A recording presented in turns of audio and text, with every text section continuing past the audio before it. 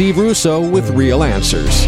We may not face an enemy army every day, but we do face a variety of battles. Temptation, pressure, and even the forces of darkness are all attempting to get us to rebel against God. We must remember that we have God's Spirit in us to give us the power to overcome. God will fight the battles for us, and He always triumphs. How do we let God fight for us? First, by realizing the battle is His, not ours. Next, by recognizing our human limitations and allowing God's strength and power to work through our fears and weaknesses.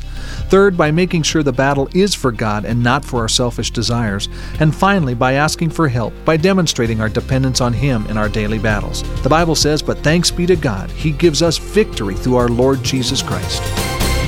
Life is a spiritual battle. Arm yourself with Real Answers. Visit the Real Answers website for resources that can help. RealAnswers.com.